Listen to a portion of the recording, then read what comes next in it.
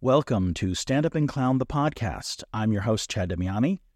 And first off, thank you so much for listening. I've been really excited about the response I've been getting for these solo pods. It means a lot to me. For those of you who are listening for the first time, Stand Up and Clown, the pod is inspired by Stand Up and Clown, the show. We do have a show on the date that I'm dropping this episode, July 31st, 9:30 p.m. at the Elysian Theater. I love doing this show. We have an amazing cast tonight. Chris Fleming, Roz Hernandez, Aparna, Jonah Ray, a bunch of other great comics who will be trying clown for the very first time under my ruthless direction. It's really fun. There are tickets available. If you go to the episode notes, you will see a link. We would love to have you. But right now, I want to focus on a question I received. So I should do all this.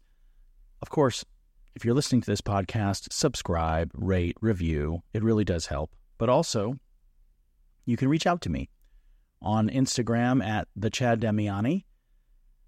You can ask any questions, make any comments. I love hearing feedback, what you think, connecting with people from all over. I can't tell you how excited I am. In the last few weeks, I've had more and more people coming up to me because I've been traveling and teaching who listen. It's really exciting that people want to talk about this work. Mostly on Instagram, if I'm being completely honest. It's just been kind words. I love it. Makes my day. But I did receive a couple questions last week. One stood out from Rachel from Michigan. This is take two. I originally called her Rachel from Michigan, which would have been like a hot button, I guess, question. So the question is, and I'll just read it. Been listening to the pod and hearing you talk about the, quote, modern alternative LA clown scene, unquote, a lot. I feel like I get bits and pieces, but would love a more detailed description. What makes it different besides being a larger metropolitan community? Also, if it is really that different, why not call it something else so it would be less confusing? This is a completely fair question, and truth be told, I do feel like we kind of dance in and out of the answers to, I think these are two separate questions, and I should mention, I'm only going to cover half of it in this solo pod. I'm going to talk about what I think defines the LA comedy scene, or as it's been called, the modern alternative LA clown scene. But first, a few caveats. First and foremost, I do feel that I have been a major contributor to the modern alternative LA clown scene, as it is known. But as much as I would like it to be true, I do not speak for all clowns. I just want to make that clear. So there's a lot of work happening outside of my circle, artists working very hard on their interpretation of clown or clown-related work. A lot of it might be drawing big crowds, crushing it, and I'm just unaware. So what I'm going to speak about is the movement that I have specifically been a part of for the last, 12 or 13 years. Also, this is just a few pet peeves of mine. Nothing against Rachel, who is amazing. But I absolutely understand the use of the word alternative when talking about modern clown work. But when I hear that I think of it from my LA perspective, which is clown is generally a subculture of general entertainment. We are certainly an alternative to something like traditional stand-up that's doing way more shows, making way more money, finding ways to monetize itself on streaming services with specials. It's a codified product. That's the norm. Also, I think for clowns in general to be called alternative, it's nice because we actively subvert norms, institutions. We are an alternative to the powers that be and the way things are. But I'm not sure what we're doing is an alternative to clown work, or just an evolution of it. That'll be something we discuss more in part 2. And also we'll be discussing this more. Also, boy, this term modern or contemporary, which kind of posits One that, again, like alternative, there is a baseline or a tradition that exists that is the standard. I don't know if I agree with that. But also, there's a short-sightedness to that kind of speech. I mean, how long can something be new? The art scene has really seen this happen because there's modern art, and then there's, contemporary dance, and then something else comes along, and then it becomes postmodern, which I'm pretty sure is the future. Like, if you're postmodern, I think that's happening 2 days from now. So I like current. That's a great way to call the clown scene. I think music, when they say popular music, it's just what's happening right now. But I hope as an art form, clown just continues to grow and change. Again, to be continued for the second installment of this answer in my next solo pod. And also, admittedly, I use modern as shorthand, so I'm a bit of a hypocrite. So let's talk about what is the current LA clown scene. How does it differ from what standard we have of what clown is?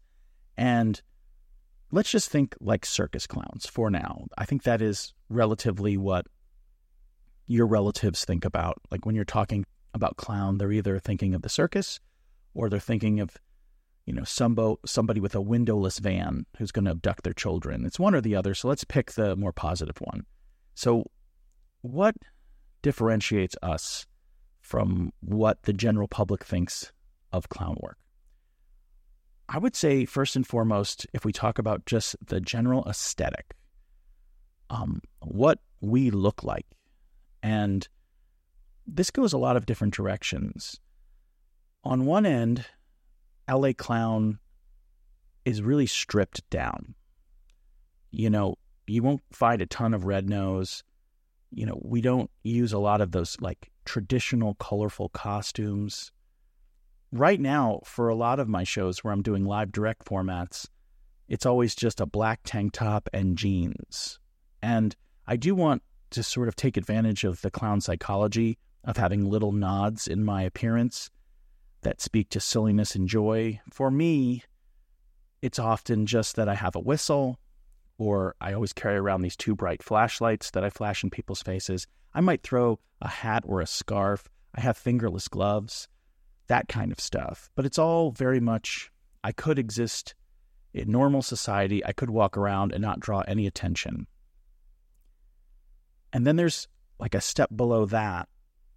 There was a group I've talked about a number of times on this podcast called The Merge. And what we did for that group, or what John Gilkey, the director, wanted, was just to make things slightly off. So maybe it's your colors, like you're mixing colors that don't normally go together, or patterns, or your shirt's a little too tight, shorts are a little too small, socks a little too high. Maybe you're throwing a couple vintage items just so you feel misplaced. The idea with a lot of LA clown, not all LA clown, but a lot of it is that we do not have these really pronounced clown alter egos. We play into the absurd about who we truly are. We present like someone you might see just on the street with just some slight differentiation, or the fact that there is none, that you look so normal that your behavior becomes the absurd thing. But then on the other side of the spectrum, and I'm really fortunate to get to do both, we do love makeup and costuming. It just doesn't fall into the traditional circus clown look. Like me personally, I use a lot of black eyes and bruises. I have a bit where I have a full body sunburn that takes forever to put on and takes roughly conservatively a week to get off. It gets on everything, so I don't do it very often. When I'm playing Father Bone, who is the live director of Clown Zoo, I paint my beard white. I'll darken my eyebrows. I'll thicken my eyebrows. You'll see a lot of drag in clown in Los Angeles, mostly masculine. We don't have a lot of male or male-identifying improvisers necessarily presenting feminine. That's just what's going on right now. So I would say like it feels less like the circus and more like high-end Halloween. There's a lot of joy and silliness and fun in these costumes, but they don't read as like part of a tradition. In terms of red noses, I said it earlier, there aren't a ton of them. There are definitely people training in red nose, and like I said earlier, there are shows that go on that I just am not attending, where that work is present and prevalent. In the LA community that we talk about here on this podcast, someone wearing a red nose often is an act of subversion against traditional clown. Like the fact that it is on is part of the costuming of taking the idea of a clown and subverting that, as opposed to just being how you present in a show. Another thing that is a super influential element of what we're doing here is absolutely overseas fringe festivals. And I'd argue that it's a chicken and egg scenario, in that LA clowns have shifted the culture as much as being inspired by clowns from all over the world trying crazy things at places like Edinburgh. Very early on in this scene, someone who was influential was a clown who goes by the name Dr. Brown, a.k.a. Phil Burgers. He's still out there doing work. He'll be at Edinburgh in August. He's been traveling around doing shows. He was definitely a big part of the current renaissance of clown. At one point, maybe just under 10 years ago, he was running the Lyric Hyperion, which is now under new ownership. He was pumping out a lot of clown content. He had just come off several really good years overseas at fringe festivals. He had also had these video shorts that appeared on British television.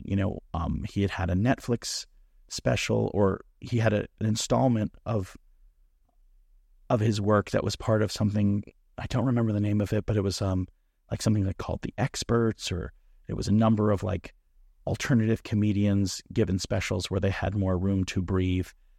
And for sure, as much as he had been inspired by European clown, he had trained with Gaulier. When he went to Edinburgh, he was bringing a much more primal and absurd energy that helped shift that scene in general, and was involved in directing some clowns who shifted it even more. So we are inspired by stuff happening overseas and simultaneously inspiring. This is something that gets talked about quite a bit, which is 100%, most of our material is geared for adults. We play with sexuality. There's a good amount of nudity, not in all the shows. And there's like a naughtiness to it all, but I'd argue when it's done right, it's also extremely playful. It explores vulnerability and power dynamics. Like any good clown work, at its base, there's a naivete. It's almost like children exploring marriage. They kind of understand that sexuality exists, but they don't understand the nuance of it. And that's not to say that at times it's not arousing. I mean, it's Los Angeles. You have beautiful people in various states of undress being bold and free. But again, when it's done right, and it's not always done right, just like any other art form, the arousal is a byproduct of the greater goal, which is to subvert and keep the audience off balance. So you present something that's titillating or interesting or feels naughty, and that's a way to flip the switch. So you can move on to being silly or grotesque. You are shining a light on how it's all very absurd. All these puritanical ideas surrounding sex in our bodies. This is a challenging thing, and I think in general, whenever you're playing with adult themes, you have some artists who are just better at walking that line than others. When it's done right, it is exhilarating, and you really do feel like you're seeing something that only can be provided by live entertainment. Like, this is a connection with an artist who is really bearing themselves and using that to propel you through a series of emotions. And when it's done poorly, sometimes it's uncomfortable to watch, or we lose the narrative of why we're there in the first place, is to have this joyful experience. Collaboration, I think, is one of the biggest differences with LA Clown and some other communities. And I'm not talking about between ensembles, but with audiences. And this is for better or for worse, just like everything else, I guess, in art. But we definitely explore different ways for an audience to be involved in our shows. How can we use the audience? How can we bring them on stage? What's the line? Can we get them into a place where they're nervous and we're pushing them past what just a question and answer thing is, or just holding something from us? They actually become part of the tapestry of the show. And I got to tell you, this is one of the hardest things to teach, one of the hardest things to help baby clowns figure out. Because a lot of times I think when we do this, and the people who are very good at it can seemingly get audience members to do almost anything, a lot of people just see the product of that. They see audience members in funny outfits or on stage playing roles or, being part of detailed choreographies, and they don't understand all the safeguards and all the things that the clown is doing, not only to protect the show itself so that an audience member doesn't take it over, because certainly the more power you give any single audience member, the more the show can go a lot of directions, but also to protect that person, to make sure there's comfortable ways for that person to exit the scene, or that they don't feel compelled in a way where we want them kind of to worry a little bit, I guess. That we want them to go a little past where they normally would. We don't want them to go past their boundaries. And in doing that, you have to design these interactions in a way that it feels as if we're just on the line of true risk and danger, but in fact, we know exactly what to do if things go south or sideways.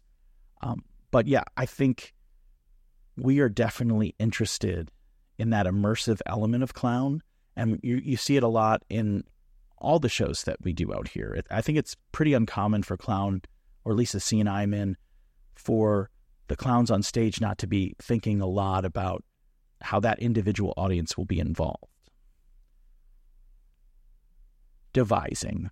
This is another part of the LA clown scene, and I know from traveling a bunch and talking to a bunch of clowns, it is not as common in some other markets, but we love opening up that process and devising in front of an audience. And this, to Rachel's point, is what's great about being in a major metropolitan area, because we do have access not only to larger audiences, but we have access to more artists who are interested in how the sausage is made. We put stuff up very early, much earlier than, say, a traditional circus show would show work, or something in Las Vegas would show work, or like a clown troupe that sees itself more as a theatrical company who builds acts and then puts on finished products. We put stuff up incredibly early. We build acts with the audience. I think this is one of the best parts of the LA clown scene, because we are embracing failure in a way that I don't think the traditional model allows you to. We're really going out there in a way that we are exposed, and we're inviting audiences to live in the shit with us, to be there. That's the appeal, for them to see things that are sloppy in a personal way, and for us to commend them on their help in building something. In a lot of ways, it's like the non-evil version of blockchain. If you guys know anything about NFTs or crypto, this idea of, building a community around a product that you're going to build, and you're getting all this feedback and input from the community. We're doing that. We're doing our research and development with the audience. Having said that, and you might notice a theme in all of my answers, there are times when this devising process, it isn't presented, how do I say this? You definitely have clowns out there looking for something, but they don't understand that while it is not a show, that they do have some obligation whenever an audience is present. Whenever an audience is present, they have some obligation to take care of that audience. So you can do one of these devising processes, and maybe you're working on a show for Edinburgh or you're working on a show for Hollywood Fringe, and you can bring a lot of bad ideas, but in doing so, you have to get behind them. You can't just present bad stuff and shrug your shoulders, or even worse, come with nothing. These audiences are not agreeing to come and watch you essentially just improvise for an hour with nothing, unless that's the way you've promoted it. There is an expectation that you are going to be throwing shit at the wall and that you have these really dumb ideas you want to test. And then in the process of testing them, you are present with the audience. You are getting their feedback. There's a joy in them disliking. There's a joy when something's discovered together. But this process of devising is definitely something that is, I'll tell you, we're just coming off people preparing for Edinburgh. And a lot of people are heading over at the time this podcast is being released. And I mean, every night you could have went and watched 3 or 4 different works in progress. And I think it's really a wonderful part of the community. During June and July, it is an overwhelming part too. There's so many shows, so many half-finished things. And I also like finished stuff. Let me say, I would be heartbroken if the LA clown scene was only defined by things in process and not things that are completed and fixed. And I try to find the balance myself as an artist of going out there and testing stuff and being experimental and making that a fun experience for the audience, but also showing them completed work as much as possible. So the last thing I think with LA that is specific to us is we have really embraced what I think are the most positive elements of improv culture. That might surprise you, since one of my running games is just shitting all over traditional law form improv. I mean, it's just something I love to do. I've said it before. I went through UCB. I went through IO West. I took classes with Miles Stroth. I've studied with masters. I began my journey in clown doing improvised clown with Juzo Yoshida as Jetso. I did almost 600 shows. I actually have quite a fondness for improv. Also, I can see its many glaring weaknesses and problems. And embracing that improv culture is kind of part of a bigger picture, which is, as we said earlier, clown is subverting systems and looking for things to challenge. And one of the things that, because we're in LA, we clap back against a lot is the institution of comedy and entertainment in general. So, we can get away with, lampooning or finding pleasure subverting like a Groundling style character, like an over-the-top character, or, premise-based UCB improvisation. When we do stand-up, right now I'm doing a character that's really taking on like club comics, or we might make fun of alt music in Silver Lake, or there's a huge Hollywood acting culture out here of people who are always putting up showcases and taking classes. So this is kind of baked into our work because this is the world that we are reflecting. But to be honest, whenever you subvert things, you absorb them too. So in the process of kind of taking the piss out of all the things I just said, we're also like stealing from them. We are taking the best parts and making their own. Making them our own, excuse me. For me personally, getting to where we are now, where there's so much great clown and also a lot of bad clown in Los Angeles, has really been about taking the existing improv community, sketch communities, the comedy community in general, of people who want to be famous and people who are students and people who just want to get out and try different things. And maybe in a place like Los Angeles or California, they're more readily willing to just be on stage and do fun stuff because that's the community they exist in. But starting Jetso at that time when we didn't even use the word clown very much, and it was very much an underground thing, the first thing I did was invade those spaces. Like, it wasn't just building an act where I borrowed from improv or used tenets of improv mixed with clown, but it was about going to those shows and taking my, whether it be an 8 or 10 or 15 or 20-minute slot, and, performing alongside improvisers, like breaking their form and challenging their ideas right in front of them, and also doing it in a joyful, gleeful way where, like, there was clearly love involved, or I hope that's at least what people took from it. So it started there. It started with going to established spaces that were providing different types of entertainment, mostly improv or sketch. And then it became about, also creating this audience that goes to see devised work, which was happening, and kind of mixing them together and saying to them, what if we improvise clown work and you support that process itself as an art form?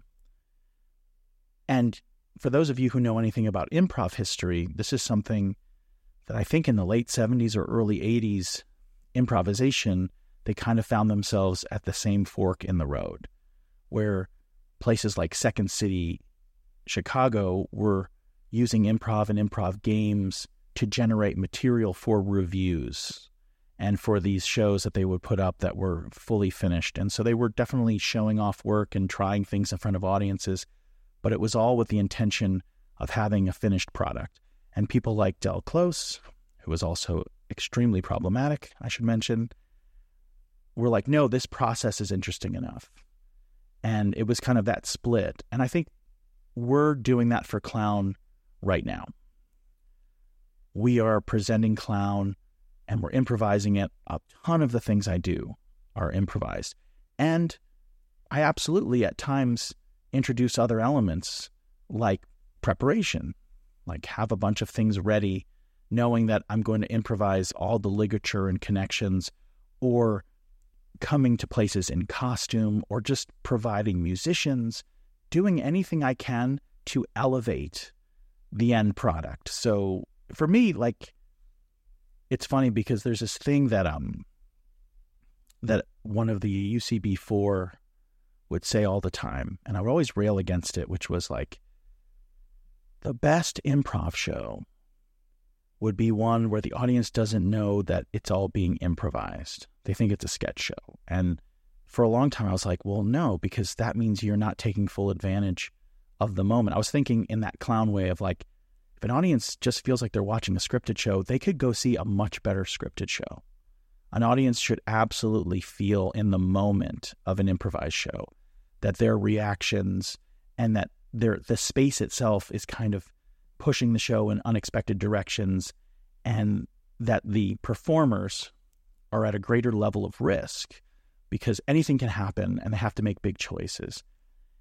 And as I push deeper into doing stuff like Stand Up and Clown or the Clown Zoo Present shows, which are also improvised live direct formats, or my silent clown sets that I do where essentially I take 30 minutes, I work with a series of artists, many of which I've never even met, and with the help of a musician, we improvise a show with the audience in silence, with music, for 30 minutes. Like, I definitely think a good chunk of what I used to feel is true, which is I want these audiences to, for sure, understand this risk factor. But I've also kind of embraced the idea that I want this audience to feel like they are at a show. They're not at a show where people just showed up 5 minutes before and ran on stage and had nothing. Like, I want to really muddy that line so that there are times in those shows where they feel like, oh, you all must have worked on that. Or, oh, you guys snuck in a completely fixed, choreographed bit into this chaotic, improvised format. So it's so interesting that, like, when you hear certain quotes or you hear certain people talk about art, how you're like heavily influenced by where you're at the moment.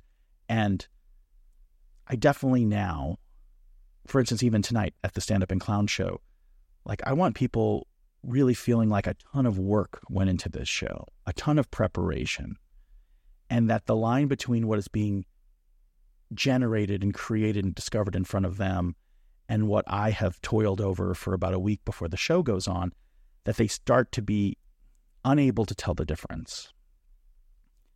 But back to just talking about why this matters for clown is when you embrace the improv model, one, obviously it means more shows. So now more shows are going up, more opportunities for clowns, because now they can work on their craft on stage, work on their connection, work on their play.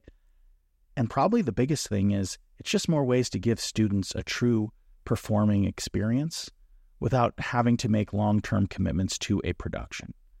So then the pipeline just gets stronger and the draw for audience gets stronger. And I think besides just being in a large market, which Rachel pointed out, I believe it was a major metropolitan market, you're also in this process of just continuing to grow all sides of it. You have more shows, so more audience comes and sees the show. And then you have students who watch shows and know that if they train, they can be in shows. And then they bring their friends and, trying to take all the positives of like an educational institution's marketing system without falling into that monetizing art issue that, everyone who opens a theater and pays rent and wants to have teachers and doesn't want to go broke, this like cycle of bringing people in. Like we want to take advantage of growing a community, but then hopefully taking care of it and not making the people who, buy in or come to shows or train, not making them feel like essentially people at like a gym in January where, yeah, we want you to sign up, we want your money, we want your time, but ultimately we hope you drift away. Because if all of you stay involved, then there won't be enough time for all of us. Like because we're a subculture, we're trying to delicately walk that line. So that is part one of this conversation. I'm going to come back next week and we're going to talk a little bit more about why call it clown though? I mean, why? Obviously, there's so much different about what we're doing now as compared to, I don't know, what, Grimaldi was doing in the early 1800s or what you might see at, Ringling Brothers or what happened with Bozo the Clown, that explosion of kids' morning shows. Like, why even compete with all this noise? And I absolutely have an answer for that. But you're going to have to wait. And let me thank you again for listening to this podcast and remind you once again, if you can, while you're listening to my voice, just hit that 5-star button, which is, I guess, the 5th star. So the 5-star button is the 5th star. Write a review, send me a question. And if you're in LA, come to this show tonight. It's going to be great. But until we speak again, my friends, this has been Chad Damiani. Keep on clowning.